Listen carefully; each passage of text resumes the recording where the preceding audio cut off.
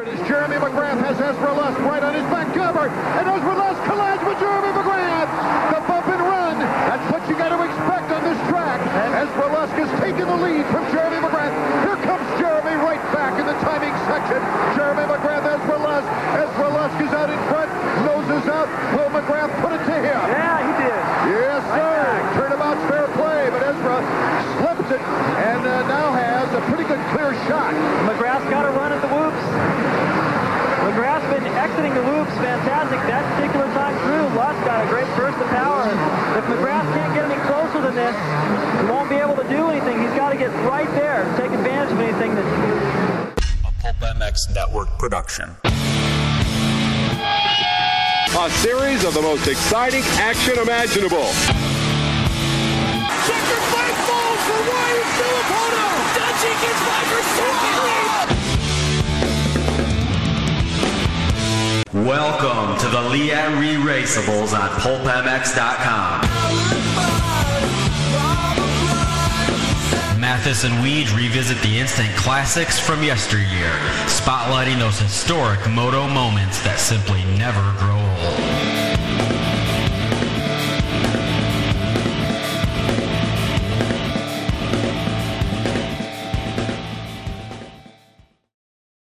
Welcome, everybody, to another edition of the Liat Re-Raceables podcast. This is Phoenix Supercross 1998. Thanks for listening. Really appreciate it. And myself and Jason Weege, I really love doing these. And so please tell a friend and subscribe and download and all of that stuff. Thanks to the Liat guys. Different people ride for different reasons, yet there's a common denominator that binds everyone who puts the body on the line for the sheer enjoyment of it. And that is what Liat offers as a brand. They make protective wear, helmets, goggles, riding gear, knee braces, boots, neck braces. They cover the riders from head to toe for both moto and mountain bike, and what Liat really stands for is the promise of things to come. They're in the business of making sure that you have the confidence and the equipment to push yourself faster, harder, and further than you thought you could go. Go to Liat.com to learn more about their products. And the Moto Concepts guys, of course, have been in Liat for the last couple of years. They got the Flex Lock boots that Chris Kiefer helped develop. They got the 9.5, 8.5 helmets, Velocity goggles. If you want a deal on anything from the folks at Liat after you peruse their website, email us using the contact form on pulpmx.com, and I will make sure that I will pass on a discount code for you from the folks at Liat. So thanks to them for coming on board this podcast, and thanks to you people for enjoying this. Again, I'm Steve Matthes. With me to discuss a 1998 Phoenix Supercross, it's Jason Weige. What's up, Weege? Yeah. Another good one. Another good one. I know we say that every show. This is we did one earlier with Ezra Lusk, Phoenix 2003, and that was more of just because it was so surprising that he hadn't won in a while and never won in the Cowie, and then he did. Yep. This one is more just because it really is an epic battle. Like, he downplayed, I feel, the Phoenix race. He didn't really make it sound like it was that exciting. This is exciting. This is really good. Yeah, this is a great race. Also, thanks to the folks at Maxxis and Blendzall as well for coming on the podcast, and Liat, of course. Yeah, this is the race. So, the 03 Phoenix that we did a while ago, his first win in 4 years, maybe unexpected because you had Ricky, you had Chad Reed, you had Pastrana and these guys. He's already a little bit older at this. This is peak Yogi, peak I'm a bad dude Yogi Lusk, like, here I come. You know what I mean? It's his first year on a Honda, and this is kind of the Yogi that when I picture him or when the fans picture him, this is what they think. Number 3 on a Honda, Fox gear, this is Yogi. Yeah, I know that certain riders in the sport, Carmichael obviously with the training, or Doug Henry coming back from some gnarly injuries, are just known as like just grit and warriors and wanting it bad is kind of their brand. But I think Yogi in especially 98, but when he maybe even the first 2 years at Honda, I feel like it's kind of sneaky underrated. How I feel like the guy just wanted it so bad. He was willing to take risks. He talks quite a bit, as we'll get to in this pod, about how emotional it got on and off the track. And he also had quite a few injuries that year that he just kept riding through. The dude wanted it probably in an underrated sense. I don't think that he's the first guy that comes up on people's list of like gnarly, this guy would just do anything to win guys, but he probably should be, especially when you hear about some of his stuff from this season. Yeah, absolutely. We got him on the line, so that's awesome. Thanks to Yogi for taking the time for us. You know what, though, when you think about it, so, like, okay, he won one regional Supercross title. Is he in the Wyndham books? Wyndham's got 2. So he's got 1. But when you think about it, Ezra, and I know this from, my buddy Tim Ferry, like Yogi as an amateur was amazing. Like amazing. He was one of the all-time, like, you talk about Alessi and Stu and Ricky and even Renard. Yogi was in that mix from people who know him from back then. Yeah, and I think that bears out. I mean, look, the top speed of Yogi and what he eventually became as a pro and who he was able to battle with and beat, in this case, McGrath, or when we had that Phoenix 03 race, almost peak Chad Reed. I don't feel like that shouldn't be surprising. Like, this is the level of talent he was supposed to have, and this is the level of talent that he did eventually show. And what really becomes an injustice, or maybe this is just how sports work, we mentioned this briefly with the Phoenix 03 also. It's like if you don't get that one title, it really changes the perception of how good a rider you are. Not in the moment. In the moment, everybody knew that Ezra could win any race he lined up for. But when you look back 10 or 15 years later, the guys that don't get that one title, like maybe Marvin Musquin, maybe that's the direction he's headed. If he doesn't get one of these 450 titles, 15 years from now, I'll be like, dude, people forget how good Marvin was, that kind of thing. And Jason Anderson. I suspect Anderson goes through his career with one 450 Supercross title. Yes, but it's a game changer. Exactly. Because he got that one. That's what I'm saying. Like, he's got that. He's got it in the bank. People will remember him. People will see his name there, Yes. So that's a really good point by you. And, nice work bringing that point up. Yeah. So tough on Ezra because I feel like he had the talent. He did put in the work. He was on good teams at good times. He did everything right, but you can't. I mean, look, he was up against Jeremy McGrath in his prime, so that doesn't help. No, absolutely. And this is he catches Jeremy McGrath, and as I told him in our phone call, McGrath won 72 Supercross races. 68 were won by this blueprint.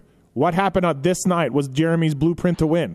You're right. Get a good start, move into the lead right away, put in 10 hard laps, break out the lead, and then just start doing knack-knacks. And cruise. Jeremy, technically, Jeremy was better than these guys. His BMX background has been talked about. He stayed lower, not scrubbing, just kind of like a pre-jump. And he stayed lower than these dudes, and that is what got him all these wins in Supercross. And, you can't help but think in Jeremy's mind at this point in this race in Phoenix 98, he's like, I got this all day long. Well, even when you go back and watch this, and it is on YouTube, it's pretty much assumed. So there's so much going on. We'll get into the bigger picture of this early 1998 season. But McGrath has lost the title from the year before, the Suzuki year. We'll talk about that in a minute. But basically, everybody's just waiting for McGrath to get back on top. And when he finally does get the start and checks out in this, it is over to the point where when Yogi moves into third and then eventually second, Art Ekman and I think even David Bailey, the two TV announcers, are pretty much like, oh, it's going to be a solid second. We had seen, like you said, that blueprint so many times. Even though it was new, McGrath and Yamaha hadn't won on the new bike yet. He was not number one in the series at this point. It was just expected that he's going to win. And good for Yogi. He'll get a podium. That's some solid points. But the chances that McGrath's not going to win this race, it's done. It's over. Head to the bar, everybody. Head to the bar. Well, okay, so we should frame this a little bit. 98, Jeremy's coming off Suzuki. Not a good year. Signs with Chaparral Yamaha. It's a factory Yamaha bike. The opening round, this is the third round of the series. The opening round at the Coliseum, complete mud race. This is the Tortelli win. And by the way, as the story goes, Art and David totally missed it, right? They had to go back and record it. Yeah, they had to go back and they thought he was a lapper. Right, they thought he was a lapper. Yep. Houston comes, round two, Houston comes. Yogi wins this one. And Yogi, this is Yogi's first year on a Honda. As you'll listen, he'll tell us why. He had a very successful year at Yamaha and then went to Honda for 98. So Yogi wins round two, and that's his second.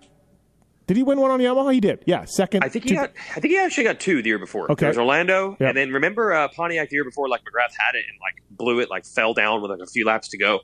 I think he picked up that one also. So I guess that's 3 wins before this event going into this one. So yeah, that's where we're kind of setting the stage for that. So Weege, when you rewatch this, this is odd. Like first of all, our buddy Davey is in all of these re-raceables, and he's in this one also. And that's not a big deal because Davey did all this pit comment. Except he's in the booth with Art and David, and Marty Reed is on the floor. I do not ever remember Okay, Marty Reed on the floor, yes, and Ekman and Bailey in the booth, yes, and Davey in the floor, and Ekman and Bailey. Like I got all those combinations, except for this combination. What do you think happened here? I have no idea. We probably could just ask Davey. I think he's knee deep at Loretta Lynn's or something. I don't even know. It would be fun to ask. Yes, there's a 3-man booth, and there's Bailey as the analyst, and then Davey throwing in some extra analysis. Yep. And he doesn't really get to say too much. The 3-man booth is, I've never been a fan, and especially when you got David Bailey, Davey would be the first to tell you, what am I going to say, that David Bailey doesn't already know? Yep. So this is all, I'm just going to take a guess. Marty Reed was huge, big time ESPN guy. Yep. And maybe they're just we got to give Marty some work. And then the, Supercross people or the production crew is we don't want to screw Coombs. Well, yep. Put Coombs in the booth. He'll still get paid, and Marty Reed needs to work, so we'll give him some work. Perfect. That's all I can guess. You know what? It's probably actually what happened. Where is Marty Reed now? Any idea what Marty Reed? Yeah, so weird. Marty Reed, I grew up the Mickey Thompson truck races. Yep.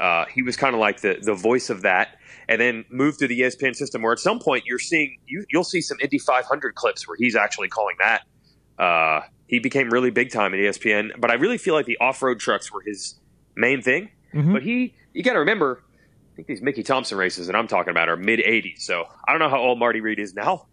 But he did actually an excellent job as pit reporter. He was not afraid to ask questions. You'll notice, if you go back to these 90s races, he'll be on the line and they're like, yeah, they softened the rear suspension because they wanted more traction. And I'm like, wow, it's real info. What was he just not aware that you shouldn't ask or they're not going to tell you? And he just went for it? Who knows? But yeah, Marty Reed, absolutely the voice of my childhood for races too, for many races. Oh, you did know this? Yeah. No. Yeah. No, I knew Marty Reed was around for sure. I just wondered, at some point he just disappeared. I don't remember him doing anything, but I'm sure he's around. I think that's a tough gig. I feel like the IndyCar world has been through so much turbulence. Yeah. You're the superstar one day, and then you're completely gone from the sport the next. I've seen it happen to several. I'm going to assume that also happened to Marty. We did the earlier Liat Re-Raceables, and this was Phoenix Yogi 1 and 03, and that was at the Bank One Ballpark, which is in the second or third year of existence at that point. This one is at Sun Devil Stadium, and I was at this race, and this track sucks. I remember it being sucking back then, and I'm rewatching this race. It sucks again. Also, if you want to watch maybe the worst Supercross track ever built at this stadium, go back in 1986. It's on the World's Greatest Supercross Races DVD. 86 was maybe the worst track ever in Supercross history, and then this one is better than that, but not much. It's hot, it's dry, it's dusty, it's all of the crap. And I think this held the football stadium for the Arizona football team.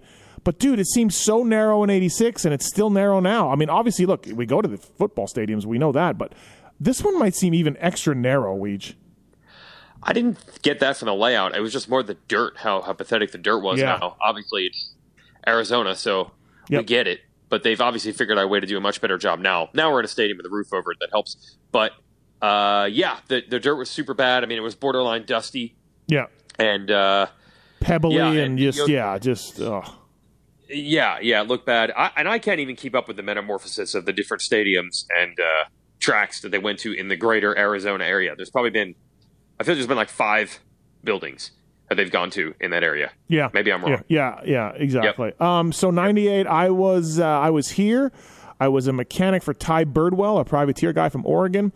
And if you had asked me again how we did, I would have said, well, we threw a chain. I remember throwing a chain.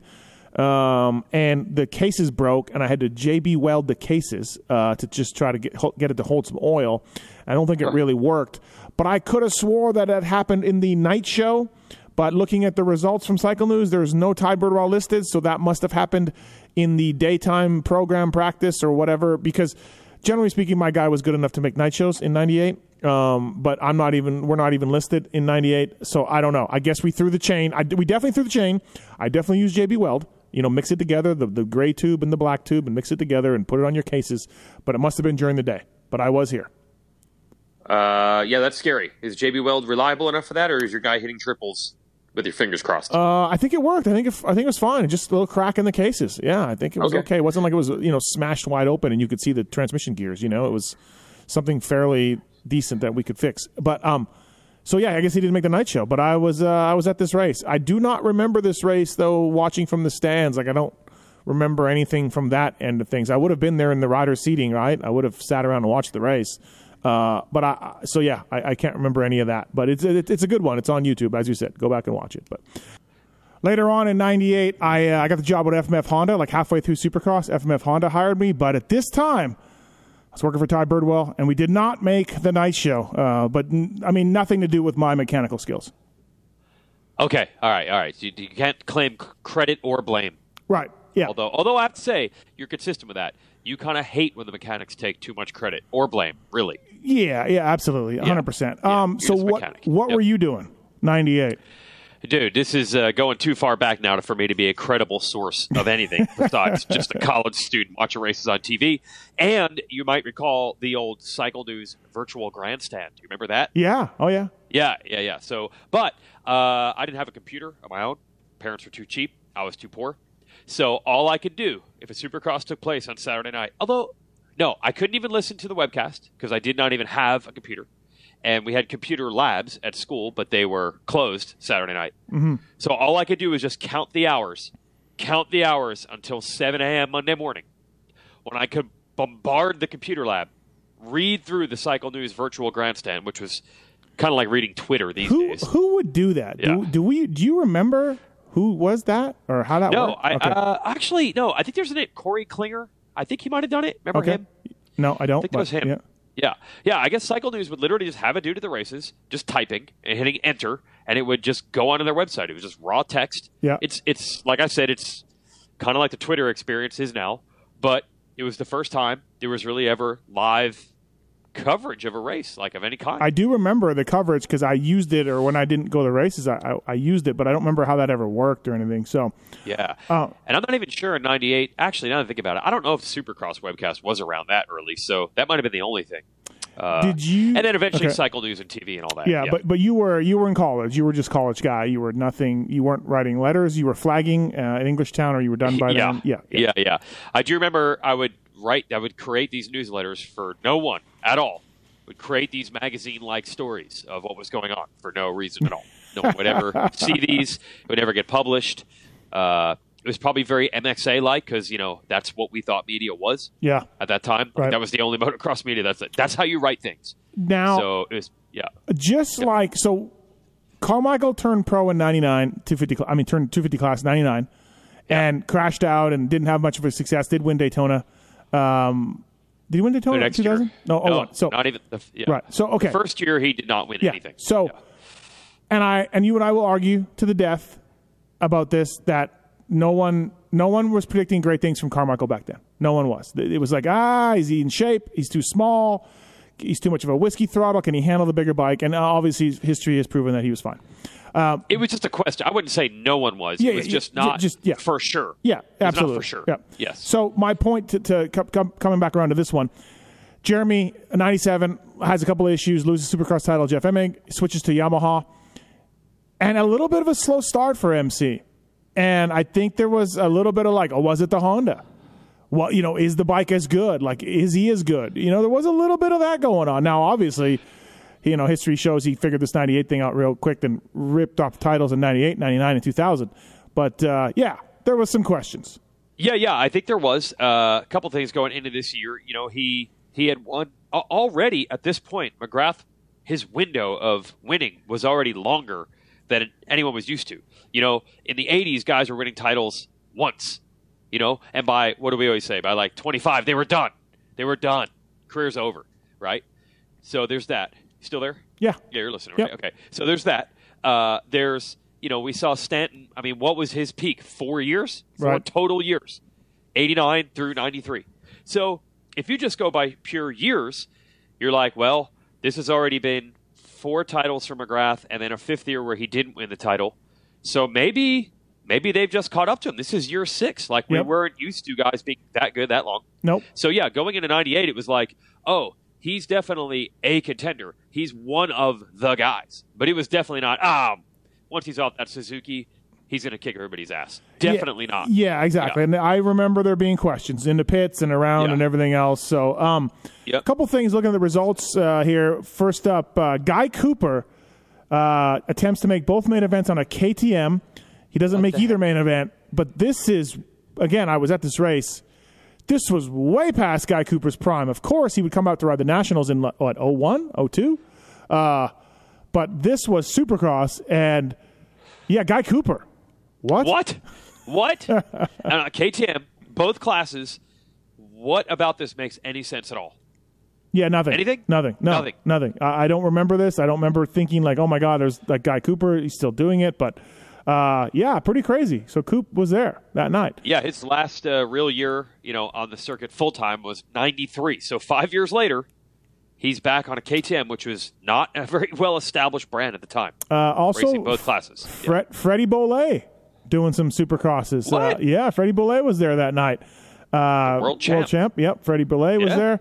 Another guy named Marko Kovalainen, who was a Finland guy, and I guarantee you I didn't know who he was this night, but smash cut to 9 months later, and Steve Matthes is in Europe doing the German Supercross Championship for a KTM team based out of Germany. That was my gig after FMF Honda. And Marko Kovalainen won the series on a Honda. And I was like, oh, this guy's pretty fast. And looking at these results, I'm like, oh, hey, look, he actually raced some American Supercross. So there we go, Marko Kovalainen. You never knew that. No, never knew that. So, really? Marko Kovalainen, everybody. Okay. Also, talk about past his prime. A Jeff Chicken Matasevich is in the 125 class this night. Yeah, I actually do remember that he came back on Mitch's team. Yep.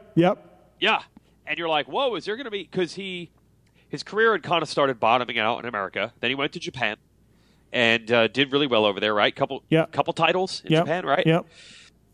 Then he comes back to the U.S., and I'm like, I don't know, it's Chicken. Like, maybe he'd be good. He's on Mitch's team, but I don't think he was very good, right? No, he was at this was Mitch's team. The year before, he rode some Takati Kawasaki, Paul Lindsay. He'd ridden some races for them. And then, he was 1-1-1. And then he rode for Mitch for a little bit, filled in for Mitch. And, this is this is the 88 and 89 125 Supercross champion, 10 years later, now racing the 125 class. So, it was bizarre. Hey, 125 class eligibility rules. Yeah. It's always been a thing. And always been a thing. And also, it's chicken. It's chicken, too.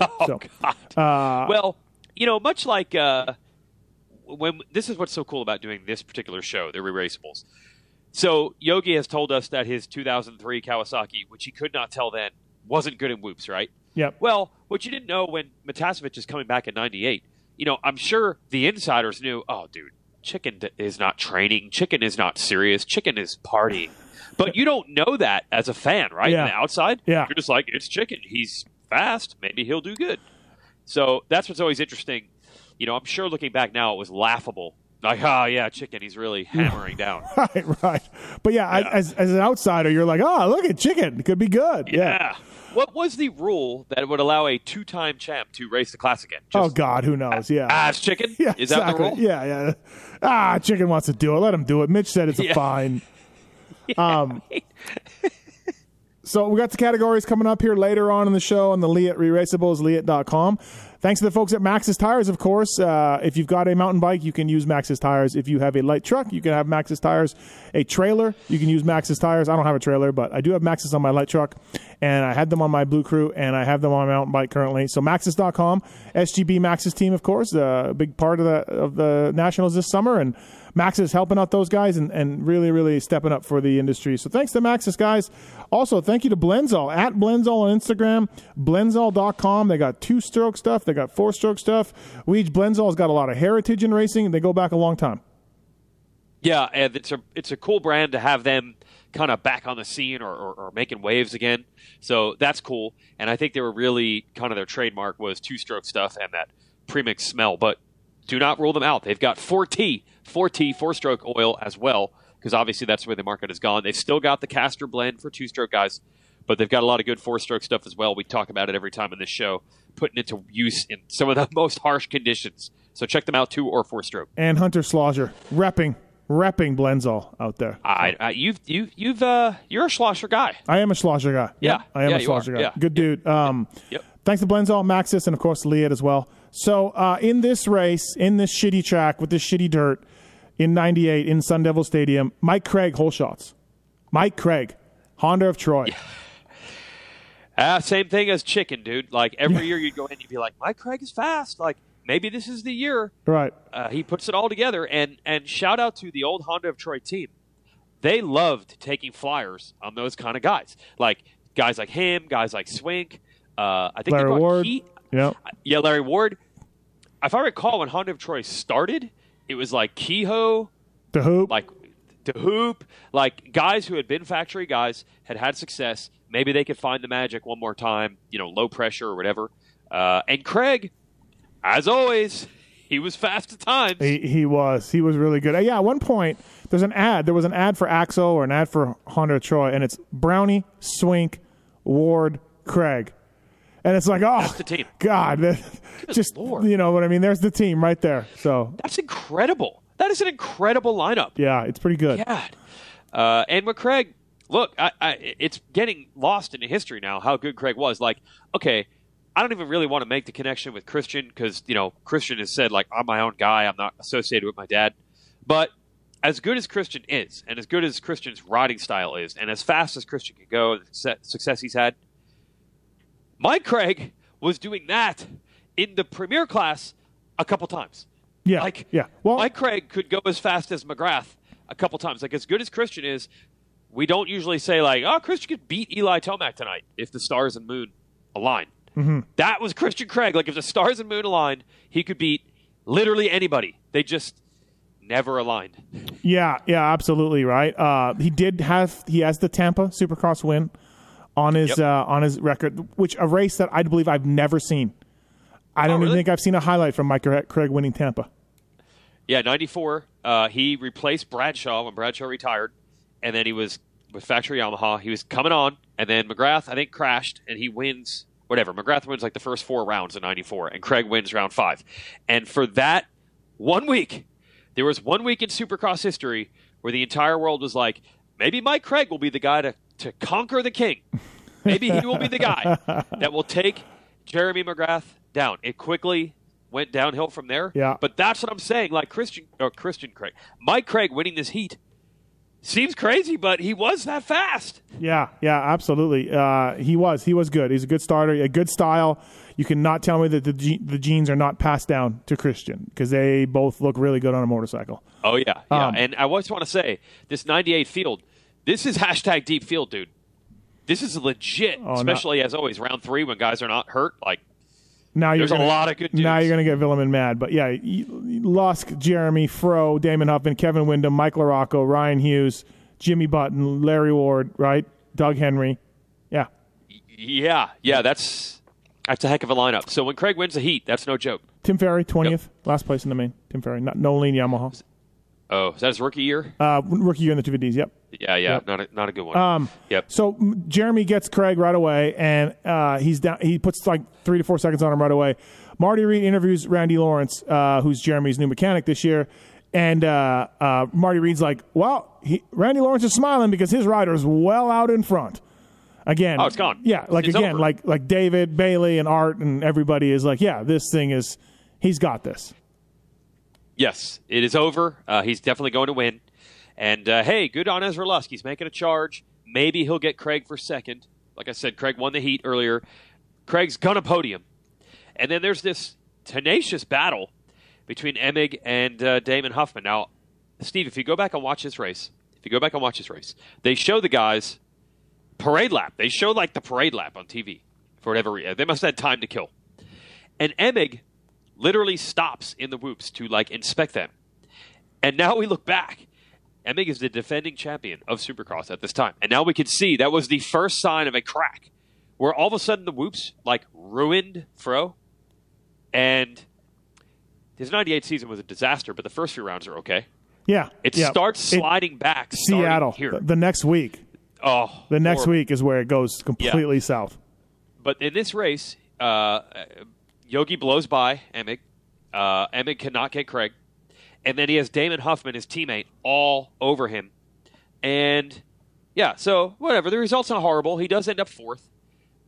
So it doesn't seem that bad. But it's like, wow, Yogi just handled Emig, who's the champ. Maybe Emig's the best rider here. Well, it was the beginning of the end for the Fro show. It was about to turn really ugly. And DC says at some point that he thinks Huffman and Emig are going to get Craig because he's not sure if Mike Craig is in shape or not. Yeah, no one was. Yeah, no one was sure. No one was quite sure about the shape that Mike Craig was in. So Davey's playing it pretty nice. Yes. But full props to Mike Craig. He held on for 3rd. Good job. Yep. Can we have a word about Art Ekman, as I always do on this show? I mean, if you must. He's not good, everybody. He's not. He's not good. I'm sorry about your Art Ekman dreams. I know that's what you grew up listening to, so you want to believe it was awesome. But a lot of this stuff, it's just like, dude, Damon Huffman is trying to pass Emig the entire race for 4th. And I think Art is thinking like, well, Huffman shouldn't pass Emig, like, for points, like, for the title. And eventually Bailey has to be like, Art, I don't think at round 3 teammates are really doing that for each other. Yeah. I think Huffman's just trying to beat him. And I'm just like, oh, gosh. And I also think, for some reason, Art clearly can never hear Bailey because Bailey will be making a point. And then Art will just start screaming. Yeah. Oh, yeah. Oh, yeah. Yeah. Oh, McGrath's on the outside. Oh, what a move by McGrath. And I'm like, you just talked right over him. So I'm going to give Art a pass. I'm going to assume they didn't have the audio dialed in those days. At some point, though, credit to Bailey, he says, He's the first to notice. Yeah, yes. He goes, this thing's not over. Yeah. He brings up that, this, as we said, the typical trademark Jeremy McGrath plan. David Bailey's the first one to be like, hey, this thing's not over. So good, props to DB for that. Yes, and then Marty Reed's on it. He starts checking the pit board, and I think Marty says he's looking at his own watch, using it as a stopwatch. I guess no electronic timing screens at that time. No, this is just Cindy Thomas. Just Cindy Thomas in the booth. So Marty Reed, presence of him as pit reporter, to be like, hey, guys, my watch said it was 3.7 seconds. Now it's 3. Oh, now it's 2.5. Like, Ezra's catching him. And I can't imagine the level of shock because he was coming, and, he was not even close. And then all of a sudden, it's on. Now, okay, full marks to Yogi for making the pass on Jeremy and everything else. The lappers are bad. They are bad. It's not, again, I think it's a narrow track. It seemed like a narrow track, and the dirt, it seemed like there was one good line only. So, the lappers definitely hurt Jeremy McGrath. They get to Larry Ward and Albertine teammates on Suzuki, and they are battling. You would think they're battling for the win. Yeah. They're side by side trying to pass each other, and McGrath's just stuck. Yep. So that helps Yogi a lot. Hey, but once he gets to him, he puts a nice pass on him. Yeah. Well, you know what? Maybe we should just let Yogi take us through because it was aggressive racing. But to hear his perspective now on why the aggressive racing turned out the way it was, a lot of it because of the dirt and you were just sliding, was stuff I didn't know. So, yeah, it was aggressive, and I don't think McGrath was pumped because McGrath really never liked contact. No. So it was probably shocking for A, to see McGrath get caught, or B, to see McGrath get passed, and then how aggressive Yogi was to try to get him. All right, we talked to Ezra, Yogi Lusk, the winner of this race, about Phoenix 1998, and let's join that conversation now. And now on the Lee at Re-Raceables, let's welcome our past guest we've had on, but another great ride from him and another interesting night. Another win in Phoenix for him, too, Phoenix 98. Ezra, Yogi Lusk. What's up, Yogi? How are you, man? What's up, fellas? I'm doing good. Just on a little vacation right now, trying to relax. What's up? Well, thanks for doing it. We had you on for Phoenix 03, and now we got you on for Phoenix 98. Yep. Another win. This is in a different stadium. This is in the Sun Devil Stadium, as we said off the top. And first of all, I guess my first thoughts on rewatching this, Yogi, was this track was garbage. Am I right? With a capital G. Okay. The dirt looked horrible. Yeah. God, the dirt looked bad. Yeah, I mean the track guys back then, man, they had their hands full. That was all they could do, really. I mean, it was it was so hard packed, and believe it or not, I never really felt good on all the California tracks. I mean, I won a few Supercrosses out there, but I just never ever felt good, especially there. So this is 98, second round of 98. The first one, third. Oh, third one. Sorry, yes, third one. Yeah, you won Houston a week before. Yeah, dominate Houston, and this is a come from behind you. Your first year at Honda, and you know what? At the end of 97, you're at Yamaha. It's a super team. You guys are crushing it. And I was always like, man, why did Yogi leave Yamaha? But as you've told us, it wasn't really a chance for you to stay. Man, that would have been a great team. Oh, man, it was probably the funnest year I ever had in my career. Like, it was the funnest year ever. I mean, John Dowd, Doug Henry, Kevin Windham, obviously. I mean, we'd done so much together. We always, ran together and just had a blast. But, yeah, it wasn't in Yamaha's cards. They really couldn't afford to keep me. Honda, just did whatever they did with Jeremy, and they parted ways, so they needed somebody. And so that door opened up, and I just went there. But, yeah, that was a bummer with Yamaha, but, it is what it is. That's just the way things go. I want to know this with the Honda thing. You rode great in the beginning of 98. You win these two of the first three races. Was this just you coming into your own and you doing your thing? Or was Honda literally like, we have to beat McGrath. He left us. We have to beat it. Was it just you doing you, or was there motivation or pressure from them behind the scenes to beat the guy that left them? No, there was never, ever anything like that, because it's a professional team. I mean, they don't really look at that kind of stuff that way. Right. I mean, all they can do is give me what I need. I mean, coming off of 97, like, I had a really good end of the outdoor series. I felt like I was trying to go to another level as far as fitness goes, because I won 2 Supercrosses, I won an outdoor, and, my fitness level, I don't know, I almost kind of feel like I was becoming more of a man. I was kind of getting a little bit more man strength instead of the boy strength. So, and I did, and I just kind of felt like after that year, I felt like to beat Jeremy, I needed to be able to sprint longer into the main events. Like, I needed to be able to go anaerobic for longer. And so I worked really hard with it. When I went to Honda, I just kind of used their experience and never really had an off season, because then we went to Japan and we raced over in Japan for, a little while. And I never lost all through the off season. And then, actually, the first round was a bit of a chaotic because, it was a mudder. Yep. And, AMA was supposed to go around and tell everybody that, we were loading the gate because the schedule was really jacked up with the way the day was going with the rain and all. And nobody ever came and told us. So I was late to the gate. Like, I had to get last gate pick. Oh, wow. Okay. I don't remember that. Yeah. Wow. Yeah. Yeah. We were. The AMA screwed up. That's so odd. Yeah, shocking. Yeah, Yogi. Shocking. It's really, really shocking. Yeah.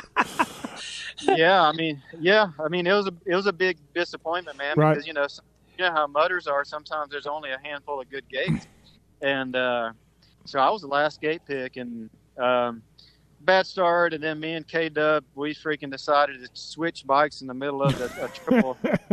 And just kind of one of those things where his rut led to mine, my rut led to his. we were hugging in the apex of the triple at the very, very top. Oh, wow. Yeah, so I got, I think, 16th or something in that main 16th. That second main event, I just kind of got away and disappeared. And then Phoenix. Yeah, we could talk about Phoenix, man. What a day. I never really felt good there all day long at all, not one bit. Wow. Yeah, I just never did. And then I went out in the heat race, and Jeremy blew my pants off, man. He just walked away from me, and I never felt good. And Cliff White was like, after watching the video, he's like, let's do this with your tire. Let's change your tire. We'll do this. We'll do that. And whether it worked or not, I went out in the main event and just really changed my attitude more than anything. Mm-hmm. And I didn't get a bad start, but it was a bad enough start for Jeremy to do his sprint that he used to do and get away. Yeah, listen, in my notes here, you were 6th. And at one point, Jeremy's 6 seconds ahead. Like this is Jeremy won 72 races and he won 68 of them with this exact program. of what he did at this night. Yeah. Well, that's what I studied. I studied it, and I knew that, just like we kind of mentioned with the whole Chad thing in 03 and, trying to weather the storm of his early laps. Like, I knew I couldn't do that with Jeremy. Like, you couldn't let him get away. And because, what you can't let somebody get away and then try to catch him, not at his level. So, yeah, and that track, obviously, I didn't feel real good. But, for about 18, 17 laps, I picked away at it. And then, honestly, the lappers kind of got really, really bad at that race. So those kind of helped me at the very end a little bit, too. Yeah, Jeremy was a little salty about the lappers, and rightfully so, I think. Rightfully so. No, for sure. I think I got the lead down to maybe a couple seconds, that's all I could do over like 18 laps is catch him by 4 seconds. But then, we got into some really heavy, probably 2 or 3 lappers at a time. And, and I've watched that video several times too, and it doesn't really show every single pass. Like, we passed each other probably 4 or 5 times. Oh, really? Okay. Oh, wow. Yeah. I was there that night, but I don't remember. Yeah, I watched it. My rider didn't make the main, but I don't remember. Yeah, I don't remember any 4 or 5 passes. So, yeah. Yeah. Well, I can almost walk you through it. Like, I believe you. Yeah, yeah. Well, no, he did everything that it showed on TV that I did to him. He did to me. Yep. But you didn't see it on TV when he did it. Yeah. Well, they were stuffed. They were stuffed, but they weren't, takeouts. And because neither one of us wanted to go down at the end of the main event, even though I don't really remember where Craig was, but I think we were pretty well gone at that point. So, you pass him after the finish, and then he tries to stuff you like 2 corners later, and then there was more stuff after that? Oh, yeah. Yeah. Okay. There was 2 or 3 more after that. Yeah. Wow. So this is... go ahead. Yeah, after the finish line, I just kept telling myself the whole time, like, if I can catch him, if I can get close, I'm not going to do like a little stuff pass and him squirt back by me and get back away and me lose 18 laps to this race. Like, I'm not letting him get back by. And, so we kind of, when we slid into each other after the finish, we freaking went like frame to frame. Like, I remember my ankle going up against his foot peg. And then going into that next corner, we were like elbow to elbow, locking bars, like all the way into that turn. And, then I think we did whatever in that corner. Then that very next left-hander, I think we did it again. But then we did it again after the finish line, and I think he was on the inside. Okay. Because they went to like commercial break or something. Yeah. Anyways, it was pretty good. But yeah, lappers did help me out with that for sure. McGrath always said he didn't like to ride, making contact. But he, like you said, uncharacteristically for him, he did come back after you with more contact than at least we're used to seeing from him. He wasn't taking you out, but that was uncharacteristic when I watch it back. I'm like, you don't see that from McGrath very often. No, you don't. But to be honest with you, I didn't think nothing of it from him there because the track was just that bad. Well, no, for real though. Like, if you weren't in the main line, if you had to come up on the inside of somebody, like, you would skate across marbles. So It's like, you would think you're going to kind of just go in and rub them and just slip to the inside, but then you would just slide right into them, I see. So, is that what happened over the finish line jump with you, too? Did you not intend to hit frame to frame? No, I didn't intend it. No, for sure I didn't. No, because I couldn't stop. Like, I wanted to keep him from squirting back underneath me, but I just slid right into him. And he did the same thing to me after that next rhythm lane before the whoops. Yep. And but no, I didn't think nothing of it. Not that night, for sure. It's a little bit of the start of you two's rivalry that escalated later on, huh? This was kind of maybe the start of things? Well, at that point, to be honest with you, there was obviously a rivalry. Like, I wanted to win. Like, everything that I had done was based off of what I had to do to beat Jeremy because he was, obviously the guy to beat. Mm-hmm. He was another level at everything on the motorcycle, fitness, just everything. So I had prepared myself for that going into the year. And, but the rivalry, like where I actually got really to the point where I just did not like him or anybody that he hung out with. That kind of happened like 2 weekends later at Indianapolis. No, I mean, I'm being straight up honest with you. 2 weeks later in Indianapolis, going into the first turn of the main event, his buddy, Jimmy Button, like, he came up so hard on the inside of me off the start. I got a picture of it, and his front fender is basically curled under. It's up against my like elbow and rib cage. Jeez. And his wrist is still wide open going into the first turn. Like he got into my side and just kept it pinned and just pushed me out into everybody. And I ended up falling, and I ended up breaking my hand because I didn't finish that main event that night. I had to go to the hospital and get my hand x-rayed. So at that point, after I seen the video and seen still pictures of everything, like I'm like, it was on. That sucks. Like that did need to happen. Yeah. You know, the deal with him was pretty just kind of, you know, racing. But then, you know, when you start sicking people on me like that, like that's kind of where it went south for me. Yeah. Yeah. Yeah, that's understandable. That's pretty gnarly. That led into me kind of having to just kind of have subpar races for a while for me to get healed up and get better. Right. But that led into the whole deal at St. Louis. Right. No, I mean, honestly, that kind of like, you know, when I kind of seen that window open with a couple corners to go, like that's all I could think about is. Yeah, wow. It was. It got intense for sure. And remember, this is Jeremy's first year on the Yamaha, and he was finding his groove early on too, right? So he was probably frustrated as well because you go 1-1-2, and you know, I mean, he's not peak Jeremy right now at this moment. So yeah, he's probably like, oh shit, you know, like Yogi's pretty good here. Were you how like the 97 Honda, you know, pretty atrocious. Bradshaw said he liked it, but not many people did. Larry Ward said he liked it, but you know, universally regarded as their first aluminum frame bike that was way too stiff and way too rigid. By 98, were you still battling it a little bit, or what'd you think of the bike? Well, you know, it was like 97, 98, 99. It was the same frame, but I just feel like we got really good suspension on it, and you know, we really kind of got the thing to work good for me. And 98, I felt like I was trying to set suspension up to where it would be a little bit more rider friendly. And then going into 99, we just kind of changed it a little bit more to where I'm like, I'm going to make it work where it needs to work good. I'm not going to worry about rider friendly. Mm-hmm.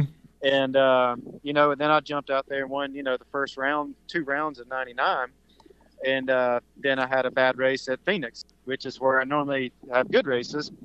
And, but no, I mean, same frame. We just kind of tinkered with the, you know, because obviously you really can't do anything with the frames. You can't remove any kind of metal or anything. So that's really the only way you can make something a little bit more flexy. Right. And what the bike needed. But, you know, that's what they did in 2000. The new frame then was really good. Yeah. So no, I got. Yeah, it was weird because that 97 really had a bad rep, but obviously in 98. So you never felt like that was like a work in progress. The bike was okay. It was fine. Well, no, I'm not going to say bike was fine. I mean, okay. Yeah. Well, I mean, but you know, you can sit here and pick any bike I've ever rode apart. Obviously, I see. You can. I mean, everybody, you know, can have something bad to say about it, but you know, as far as me and as far as the way I was riding, like I actually liked the bike. And could it be better? Yeah, I mean, it could have been better, but it did everything like I wanted it to do, which is like whoops and some of the real G-outs. Like you could drive through that stuff real hard and real fast, and it would get a little bit deflective, but no, man, I liked it. You teamed up with Mike Gosler as your mechanic this year at Honda, and of course, you know, he went on to be an all-time great. But even back then, man, he's coming off Lamson, and he picked. You guys really gelled. Like I remember talking to Goose, I don't know, a few years after you left him, and dude, he loved you. He absolutely really bonded with you. It sounded like you guys were a great team. Yeah, we were. I mean, I'd always go out there and go stay with him up at their house where they, you know, lived up northern California, or not northern California, but over the mountain. Mm-hmm. And, yeah, man, I you know, there was not very many people I really had problems with, unless obviously that situation we just talked about. But no, Mike, man, I loved him. He did a great job. He was, one of the better mechanics in the whole paddock. So he was great, man. Coming off of working with Lammy, I mean, I knew that what he said was going to be the, golden. So right. Yeah, we rode so much during that off season. I was so ready. We actually did like a little state fairgrounds race up by his house. We did. I wanted to race. I love being there. Yeah. And I love, Mike being my mechanic. So it's cool. Also, a Weege, Yogi's look, black fox gear with, a little bit red on it. It was a good look. It was strong. The bike looked cool too. Yeah. The bike looked cool too that year. Yeah, everything looked good. So. Yep. Yeah, it was pretty simple. It was clean. Yeah. I loved it. Yeah. Hey, I want to ask, the whole 98 season, I just felt like you were so tenacious or so motivated. You mentioned, okay, you get this boxer's fracture, you hurt your hand. You're still coming back strong. You're still trying to win races. The opening round doesn't go well. You come back strong. Didn't you even break your arm and get it plated and then come back still? Like, I just felt like you were nothing was going to hold you back that year. Well, yeah. And let's see, Budds Creek, going into the first turn at Budds Creek, just crashed. I don't really know how or what, came together with whoever, and kind of did the exact same thing. I kind of high-sided, landed with my hand out. Somebody ran over, broke my arm, the little bone in my arm, and we had a weekend off, fortunately, so I went and got a plate put in it. And then I went and raced Redbud the next weekend. Jeez. Yeah. I didn't do Larocco's leap. I was afraid that it'd break the other bone in my arm.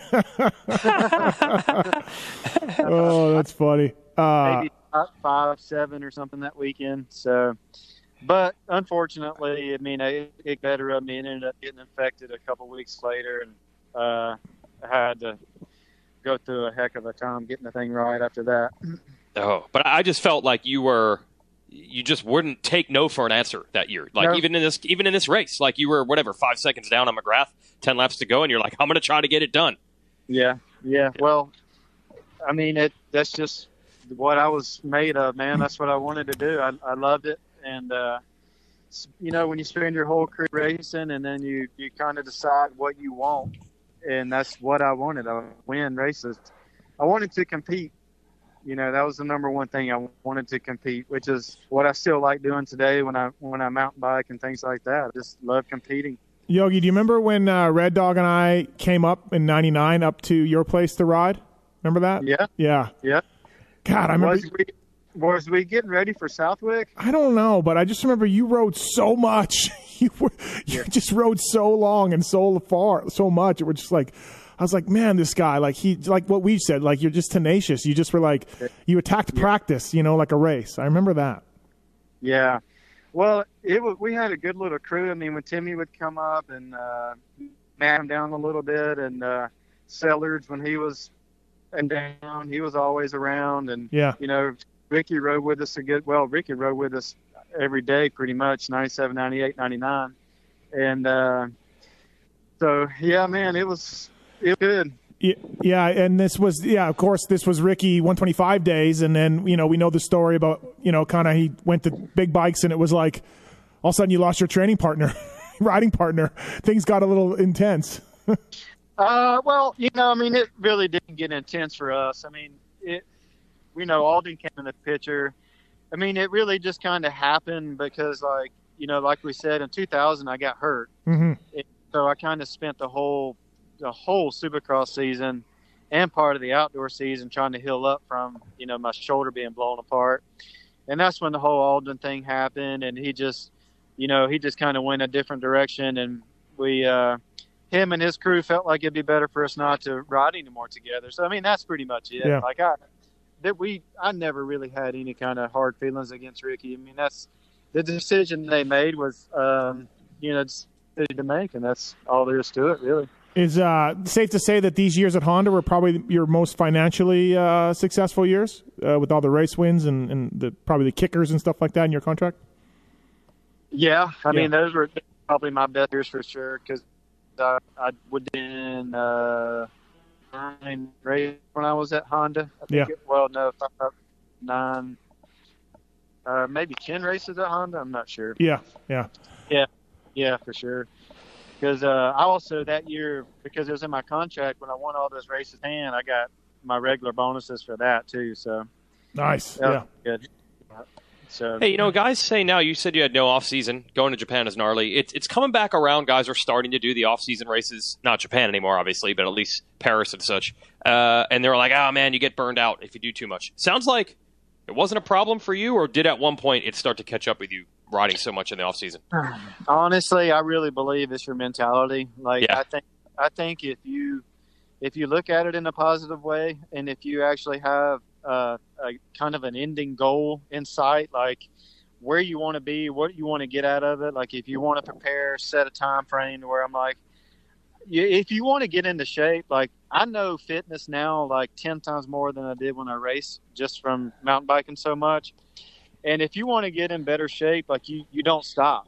Honestly, you don't stop. Like there's really not much of a time off. If you want to get in elite fitness, like you don't stop. You have little breaks here and there, but for me, like the racing side of it, getting used to the Honda, getting used to competing at a higher level, kind of, like because even when you go over there back then, like Larry Ward was always like super strong, over in Europe, and Larry was kind of like Jeremy in the U.S. when.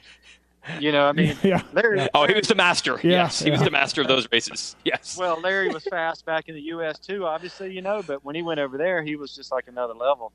So, him over there, and actually, when we went to Japan, like everybody went that year. It was crazy, like everybody. Yeah. So, but no. The answer to your question, I just think. If you have a goal in sight and you want to get in better shape, you want to improve certain parts of your racing, I mean, why not race? Like you're not going to improve it. There's only so much improvement you're going to get at the practice track. Mm-hmm. Yeah. So, Yep. Well said. Yep. Well, Yogi, thanks for doing this. Weege, anything else for Yogi, 98 Phoenix? Just what was your feelings? It's like the same thing I was saying after Phoenix 03 when we did that show. Like after it, you ran 2 of the first 3. You're on a new bike and a new team. This is obviously a great start. You tracked down McGrath to do it. What kind of boost to confidence, emotions were that? I don't know if you were a guy that fed off that kind of thing as much as others. How did you feel after this win? Well, obviously it was 100% different than what we talked about with Phoenix. Like I had felt, well, at that point, everything that I worked on going into that year with my sprinting, with fitness, with the longer motos, with everything combined, like I felt like I did everything I needed to do to be prepared. I felt like I was ready to race him. The only thing that I just wasn't, I don't think as good as Jeremy, I just wasn't quite mentally as strong when things went bad. Like when that happened 2 weeks later, like I kind of struggled to shake that off. Mm-hmm. And obviously the rest of the year, I kind of raced with a bunch of emotions. And I wish I hadn't that I had not had raced with so many emotions, because I think that just kind of gets the better of you. Because Phoenix, Houston, before that, there was nothing. I wanted to win. That's all there was to it. Like I didn't wish no ill will on anybody. But after Indianapolis, just too many emotions going on. Yeah. Weege, no, I felt like I had the answers. Yeah. I just had to try to put it all together every week. So, Jeremy did that better than me the rest of the year. So hats off to him. Yogi, experience helps. Yeah, experience helps in that case. That was your first time running, for the points lead, so probably would help. Exactly. Yeah. Yep. No, you're exactly right. Yogi, the list of guys who just straight up caught and passed Jeremy McGrath and were better than him on nights isn't very long, and I know you don't care. You yourself, knowing you personally, you don't care, but you're on a list, man, of not too many guys that can say they were better at Jeremy McGrath Supercross many times, and so I mean that's kind of cool. Like me as a media guy, as a fan, and Weege too. That's a cool list. I don't know if Tim Ferry's on it. We beat him at Summercross. Okay. We beat him. I don't think we're on that list. No, but you know what I mean, Yogi? Like, I think it's cool. Again, it doesn't make you any more money. It doesn't help you, but I think it's cool. Yeah, no, I appreciate it, Steve. And yeah, no, I do think about that stuff. I mean, because Jeremy was a beast, man. I don't mean to keep being negative about it. It was a year that we had there together, and I respected and loved it, and it was just awesome. And it's still in memories today that I was one of those guys, because, the memories that I have was all the work I put into that off season going into that year. And, that's one thing that's never going to get taken from me.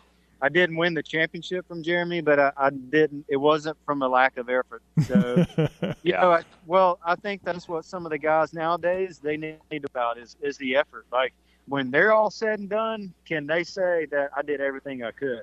Yeah. And I don't feel like a lot of the guys nowadays could say that. So I appreciate it.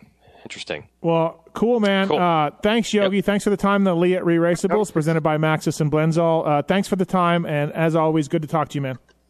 All right, man. Thanks, guys. Thanks, Ezra. Yep. No, man. Thank you. Good stuff, Leatt Re-Raceables. We didn't see everything, Yogi. We didn't see all the shots. So thank you for informing us on all of that.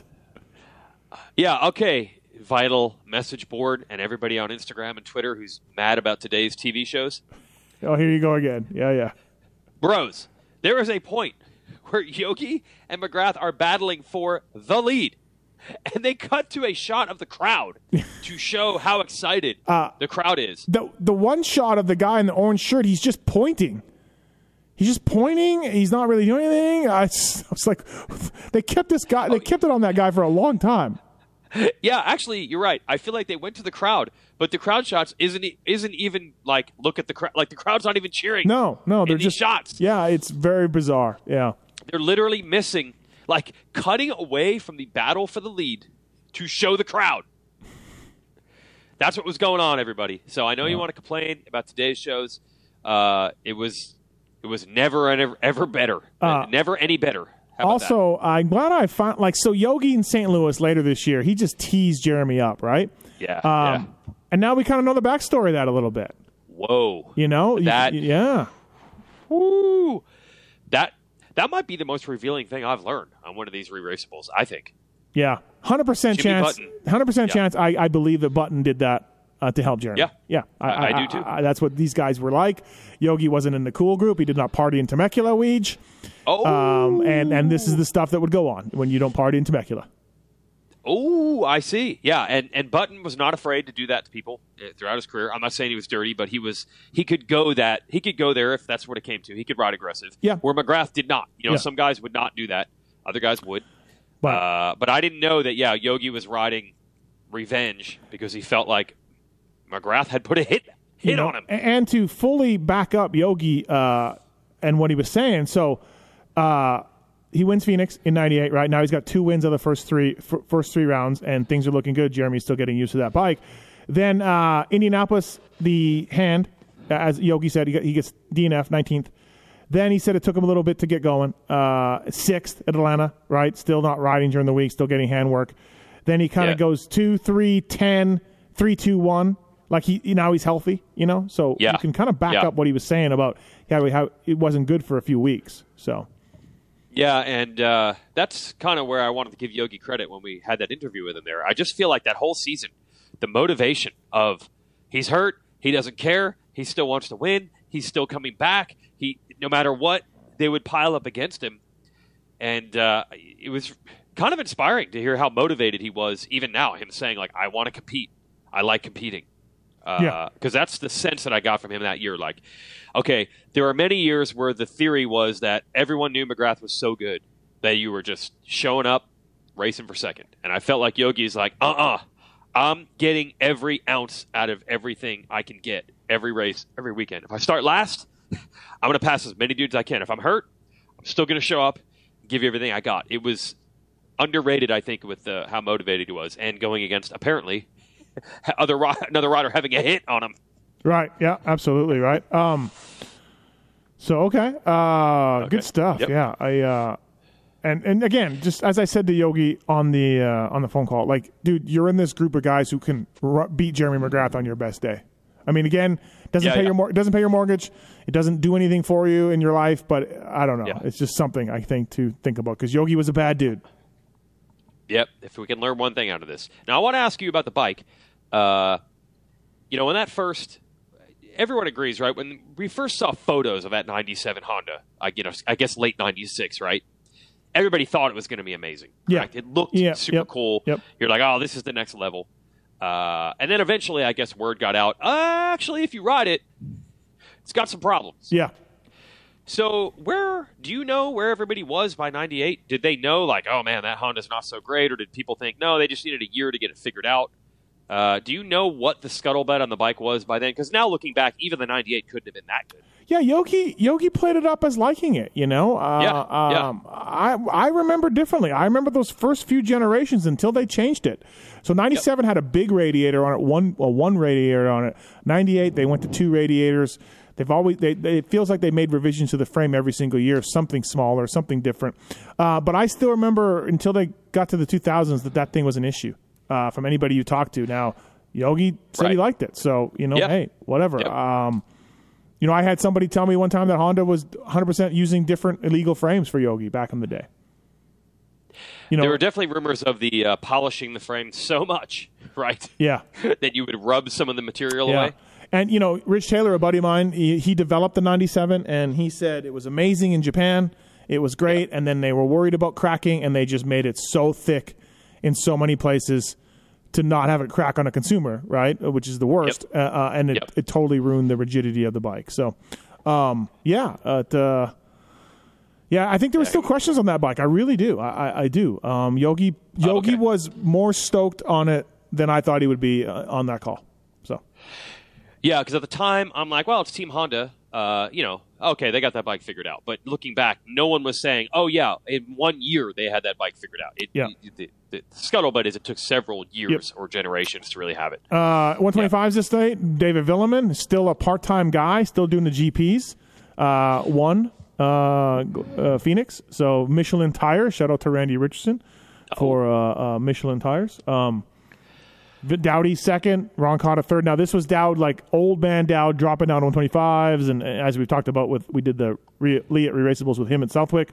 It was he was happy to do it. He was fine to do it, but it was a little controversy a little bit at the time. Yeah, so DV, if I remember, was basically like Euro guy, but was going to go for the title. So he and Dowd, he managed to fit in. Yes, he still did GPs, but he fit in all the Supercross rounds. I don't know if he had to skip a GP or maybe their schedule used to change all the time like it does now, and I don't know. But Villeman and Dowd ended up becoming the guys battling for the title, and Dowd was able to edge him. I was actually interested in Villeman's podium speech. I'm like, this is going to be horrible. You're not going to be able to understand a word. But to me, it's about the same. About the same. Yeah. That's funny. And obviously, too, Dowdy goes on to win this year. But the final round, I think, is it Dallas? Where Dowd just rides and just takes off for the win? Yeah, I'm trying to remember. It was either Dallas or next to last round. At one point, Villeman looked like he was going to have it. Yep. And Dowd just gritted up and beat him in a race where he needed to, if I remember right, to get the points. It was close. It was a close, like, season-long back and forth between this young French guy and the guy who 84-year-old John Dowd. Yes, right? Exactly. Right. Exactly. Yep. So yeah, 125 was a good race. My future teammate David Pingree, 5th on FMF Honda, and Danny Smith, my future rider at FMF Honda, I got a 6th. So I would be joining this team later on this year. I just did not know it at the time. Oh, those were the FMF Honda guys, Ping and Danny Smith. Yeah, Ping, Danny Smith, McCormick as well. Yep. All right. So what else? Hey, Villeman's team back then, I couldn't even figure it out. Like, he was on a Yamaha, but he was like on his own French style. He's always big at the FMF. FMF was bringing him around, but it was all French graphics and French sponsors and stuff. Right. Yep. But most guys were running Pro Circuit back then. He was an FMF guy. Yep. The Michelin tires, that kind of stuck out. Yep. It's kind of like his own deal, but almost good enough to win the title. Yeah, and of course he'd be full-time here in 99. So, and then when I made a joke about Ferrandis passing him in all-time AMA wins, he started yelling at me on Instagram about how Ferrandis' 250 Supercross wins don't matter, just like his 125 Supercross wins don't matter. Ladies and gentlemen, DV. DV, even his own rider. Yes. His own rider. Yeah. Yeah. So, well, credit to DV. He, in his first full year in America, almost wins the Supercross title in the 125s and then just goes to the 250 class the next year. Yeah. Like, he could have just made a paycheck for 2 more years, dominating that class. Something that Cycle News said that I didn't even think about was it said Tortelli was a no-show at Phoenix because he twisted his knee at the Supercross track, which I didn't. I thought Tortelli was one and done. I didn't even. Did he ride Houston too? Am I missing that? I thought he was. Oh, he was going to ride more? Yeah, I didn't know that. It says in Cycle News he was going to ride more. So I'm like, wait, what? Like, I remember him just doing the first one, and and he's, you know what? He does ride Houston and gets 8th. Huh. Hey, see, you learned Never something knew. new. Yep. I thought he was one and done. So. Yes. Yeah, he won we're talking about here, he shockingly won the opening round this year in 98 in the Premier class on a 250. And then, I didn't know he raced again. Interesting. All right, time for categories. What do you think? Yeah.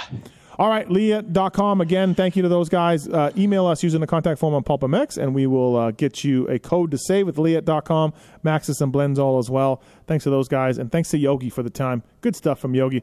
All right, Leah Re-Raceables categories.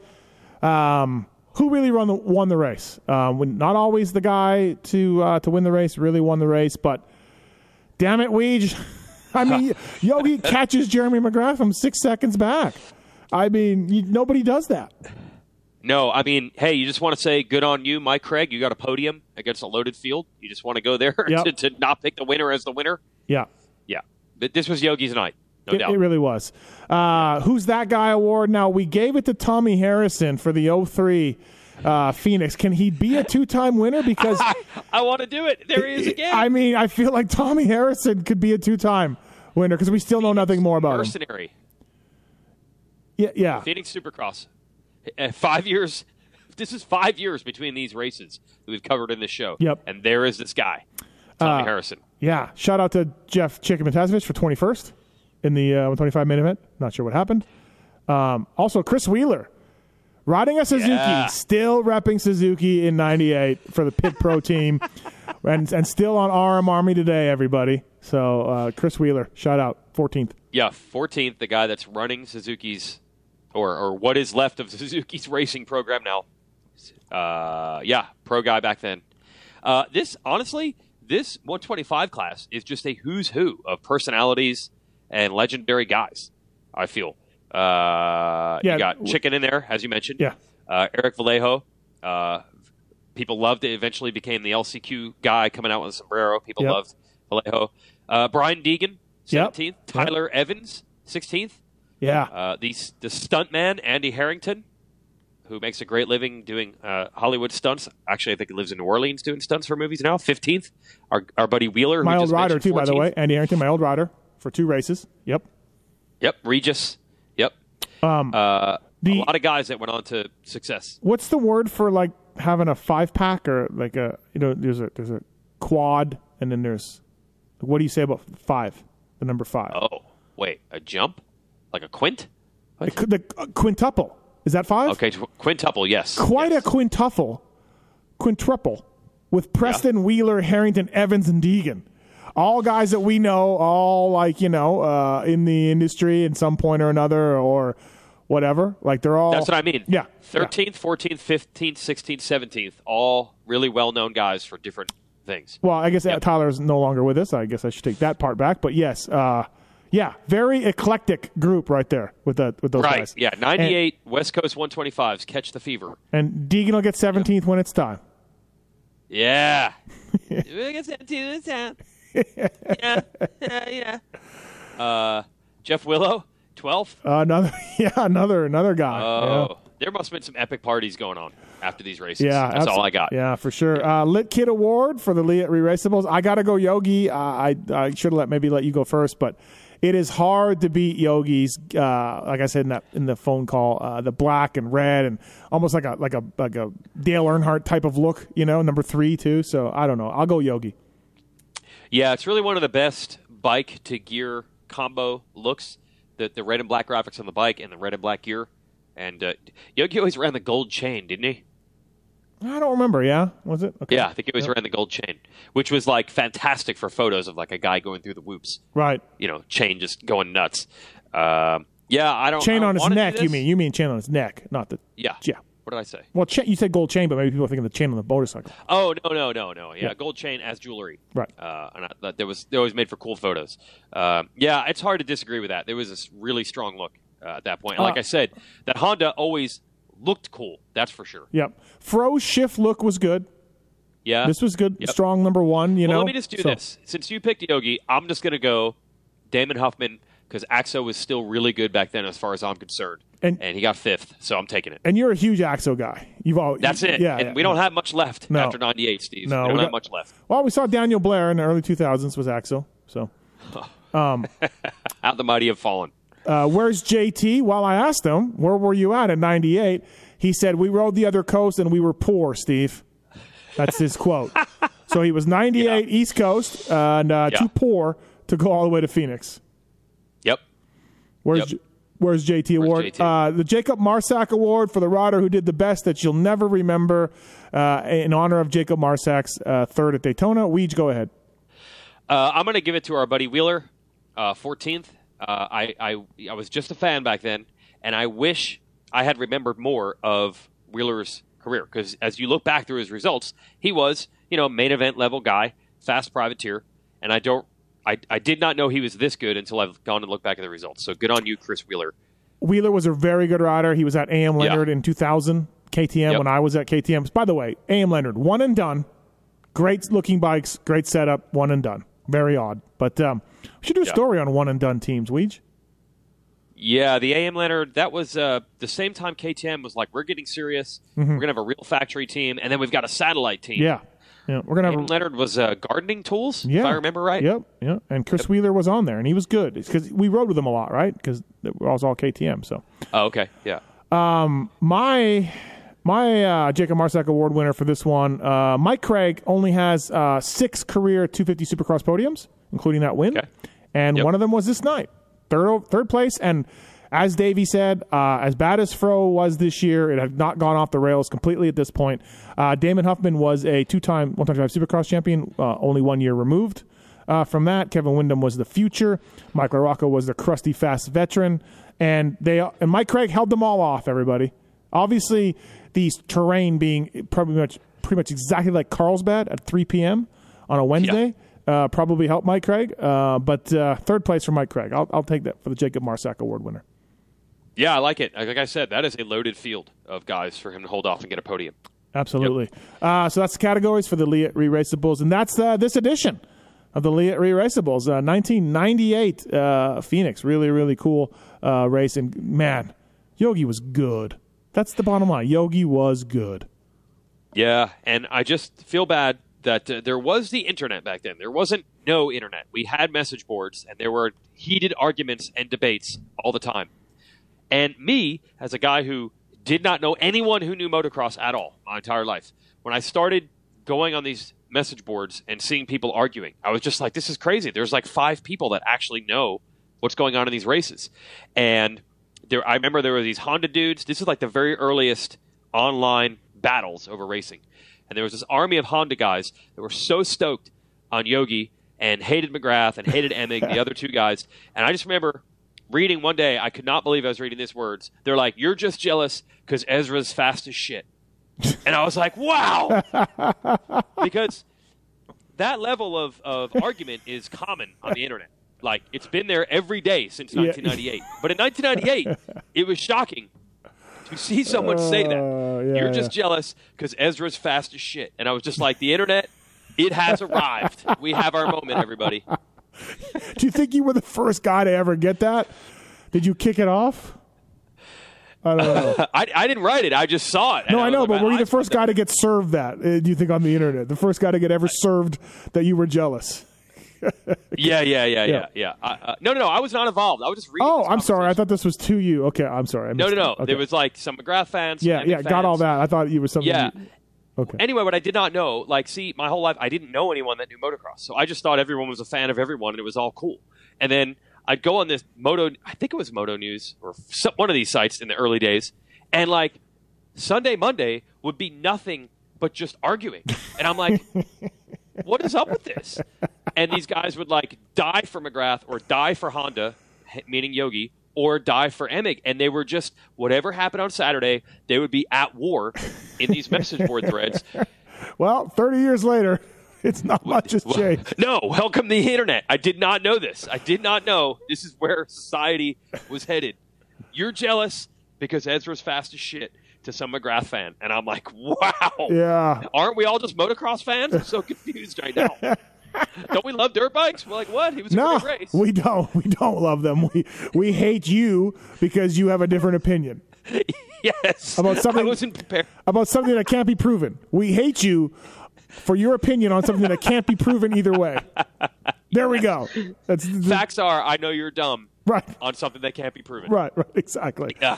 Oh, good stuff. Lee at Re-Raceables. Thank you to Blendzall. Thank you to Maxis. Thanks to Yogi for coming on. Yeah. Really appreciate it. 98 Phoenix. Thanks, Weege. We'll talk to you soon, man. All right, see ya.